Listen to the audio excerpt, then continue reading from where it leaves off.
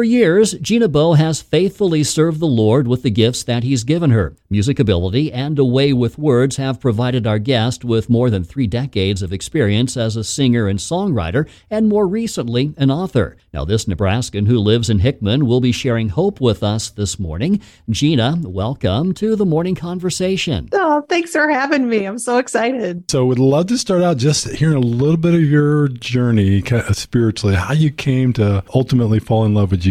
So I grew up in the church and was a faithful attender for all of my life, really. Got involved in Fellowship of Christian Athletes in high school. And that, I would say, is where my eyes started to be open to the fact that maybe my faith wasn't really my own. And it was mostly through that organization in college that my faith really did become my own. And I came to know Jesus in a way that I probably didn't know him before. I knew of him, but I didn't know him. And so I would say that it was in those really formative years of college that things ramped up, I guess, for me with my faith. And it really became my own for the first time. So let's talk about music. When and how did you fall in love with music? So I started, I was one of those kids that started piano lessons when they were 5 years old. And I'm now, one was of those it kicking kids and who screaming? Or did you... Well, yes, but for some reason, I never quit. I don't know. I mean, I was kicking and screaming a lot. You can ask my mother.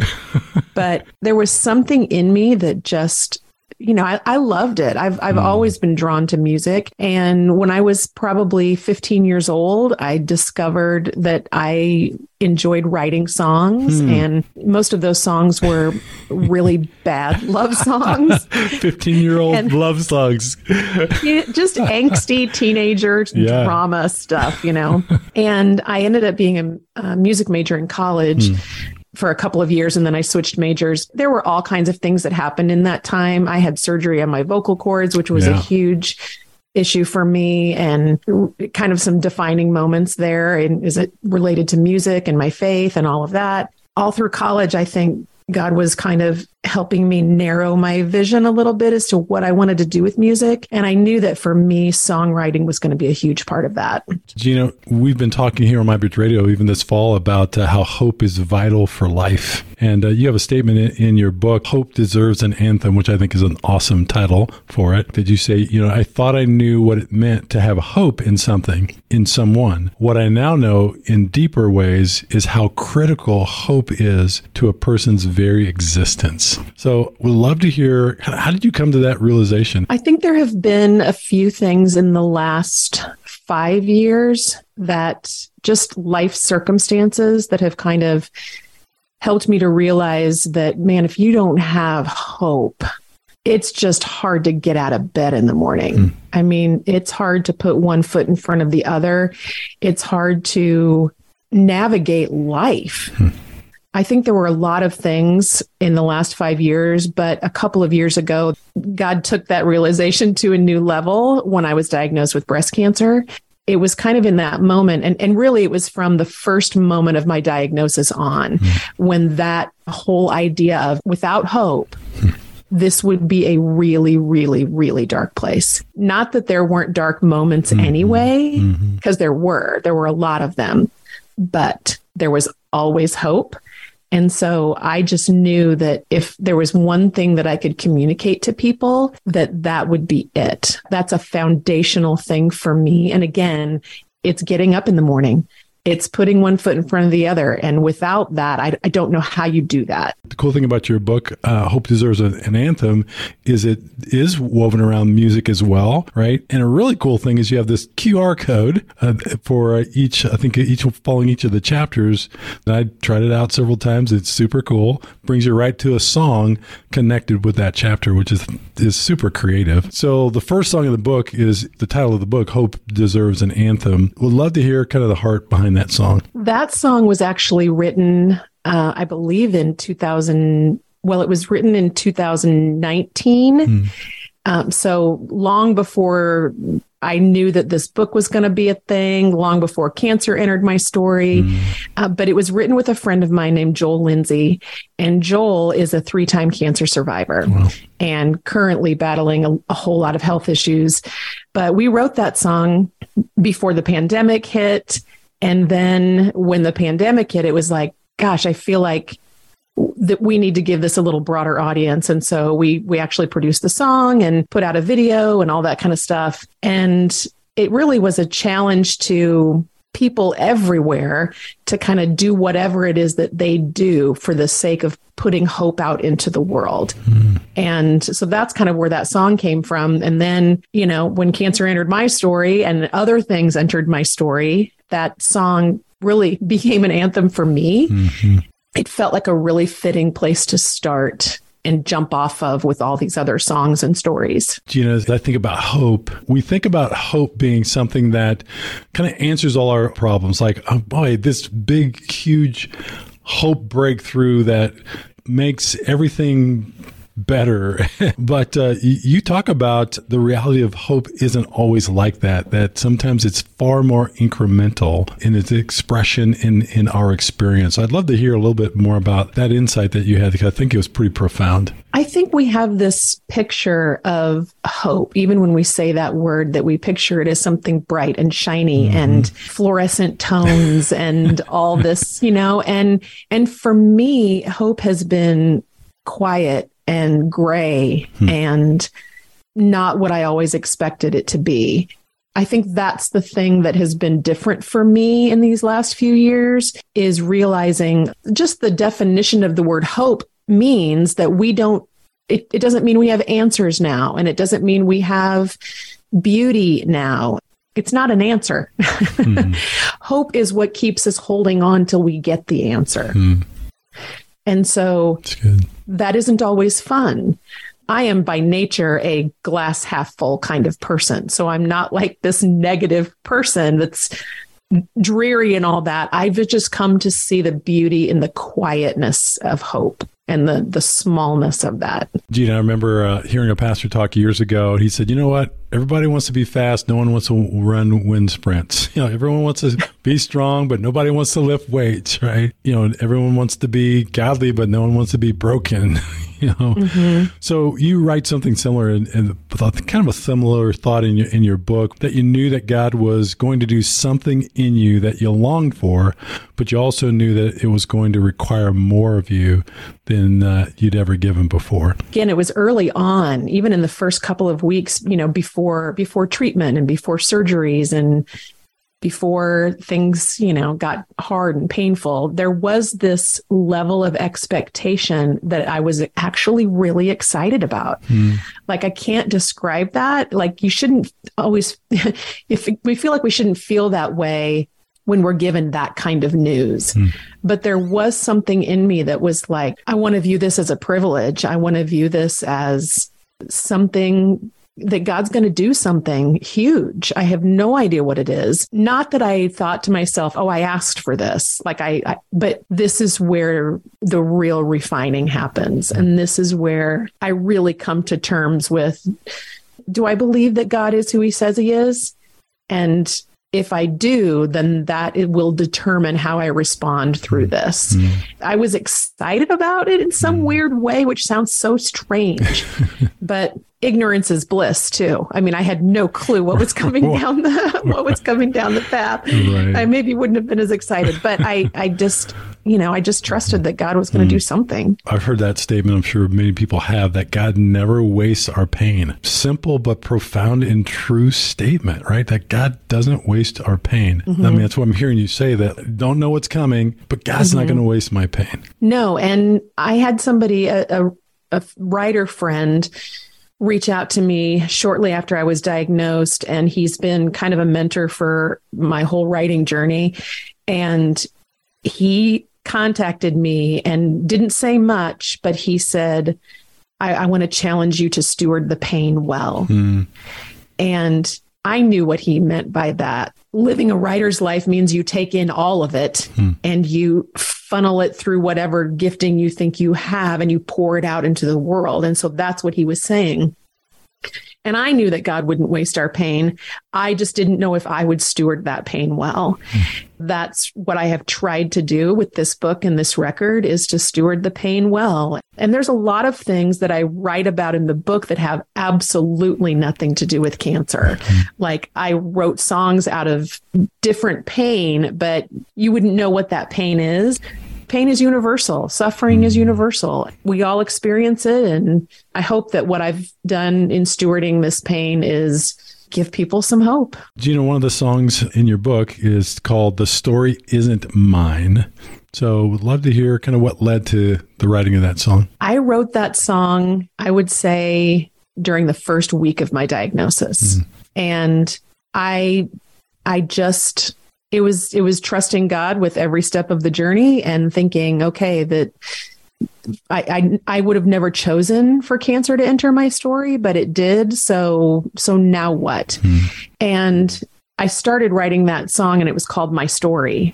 And as I started writing the song, I thought, oh, there's something not right about this. And I actually shared it with a couple of friends. I shared the lyric with them, and I was like, there's something wrong with this. And we tried to, talk it through together. And then I realized that, my story isn't my story. And if all I do with my life is tell my story, then that's not going to change anybody's life. That's not going to impact anybody. But if my story in some way points to a bigger story and points to the story of Jesus and points to redemption and salvation, then my story is worth people hearing.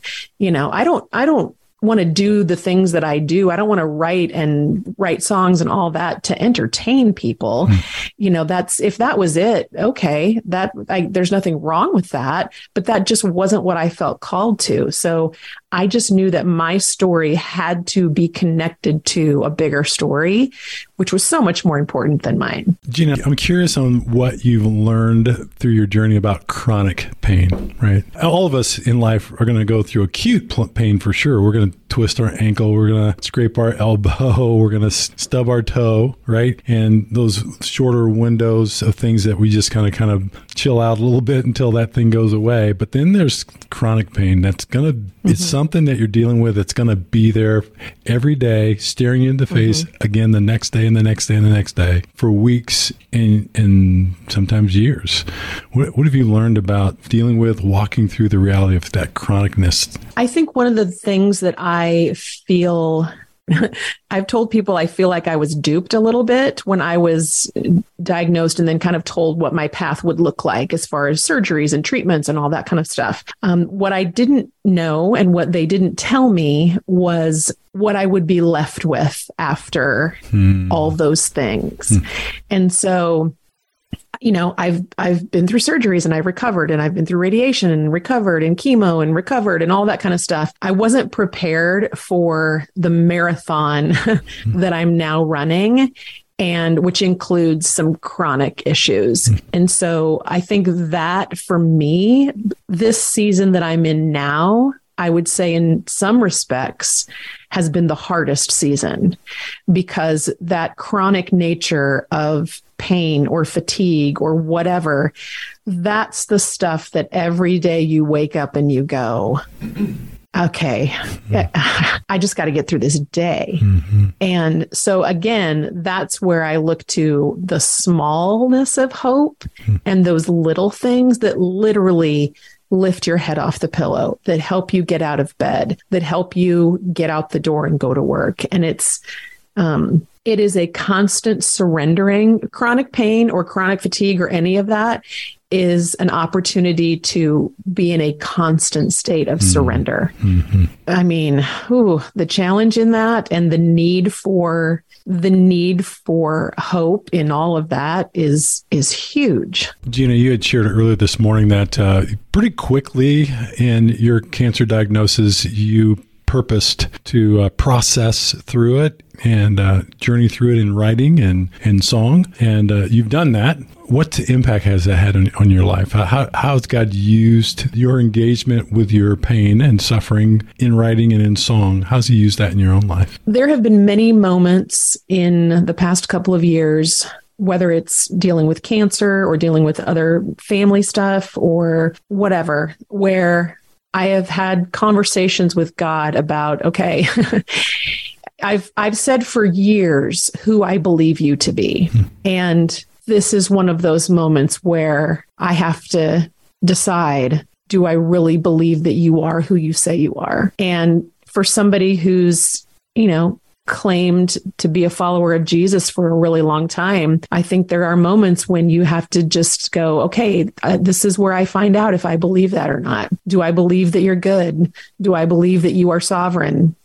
Do I believe that you are trustworthy? And if I do really believe those things, then it will change how I respond in a situation.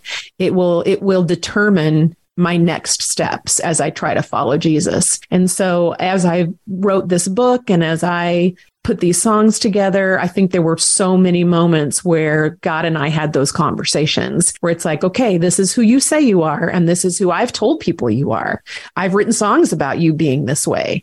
And in this moment, I'm not sure that's who you are. And you need to help me. You need to remind me that that's who you are. And those are the kind of honest conversations that I've had with God that, you say you're good and you don't feel very good right now. I'm going to trust that you are, and I'm going to trust that you're going to remind me and show me that you're good. So those are the kind of things that I feel like I learned on the journey. It just helps solidify who I believe God to be and his character and his love for me and how he demonstrates that even when it doesn't feel good. Gina, almost daily, we hear from at least one person in the mybridgeradio family who's going through a really, really hard time. There are some listening this morning that are in that space. So if you were having coffee with them physically right now and you had an opportunity just to kind of share your heart with them, what would you say? The first thing I would say is whatever it is you're feeling, it's okay to be angry. It's okay to be sad. That's the first thing I would say is whatever it is that you're feeling, that's okay.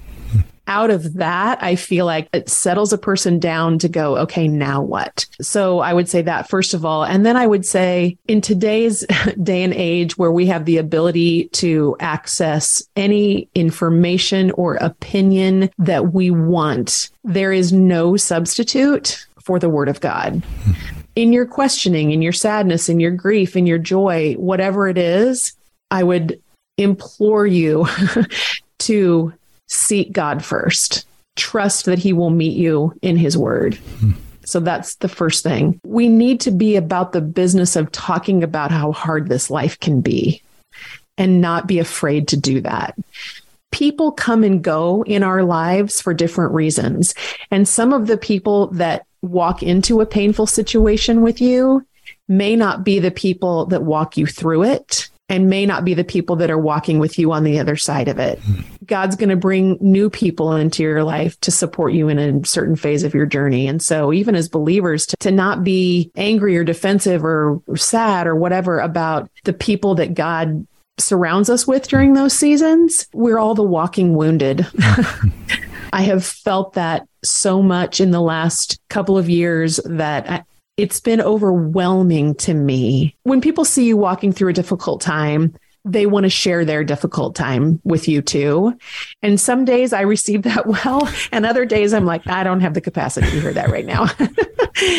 But it has opened my eyes to the depth of pain that people are going through on a daily basis. And it's overwhelming sometimes. I get that feeling of being overwhelmed. It's okay to feel the weight of this life. And out of that, turn to the one source of hope. And that is Jesus. And that is his word. Gina, before I let you go, I want to talk, at least as we close, about a cool partnership that you formed with the book with Totes of Hope, which I thought was super, super cool. So talk about Totes of Hope and what's the connection with your book? So early on, shortly after I was diagnosed and I kind of knew what my treatment plan was going to be, A dear friend, Marcia Henning, reached out to me, and she's a cancer survivor. And she reached out and she said, "Hey, I'm a part of this organization called Totes of Hope." And I was actually somewhat familiar with them. Like I'd seen them do things here and there. And so I kind of knew what they did, but she brought over this bag. And it was basically a bag of supplies that they give to people who are going through treatment. And so it's everything from lotions to books to jewelry. It's all kinds of things that anybody going through treatment can take with them to their treatment experience, whatever that is. And it was such a blessing and so considerate and so appropriate for what I needed in that moment. And when you hit that moment, you don't really know what you need.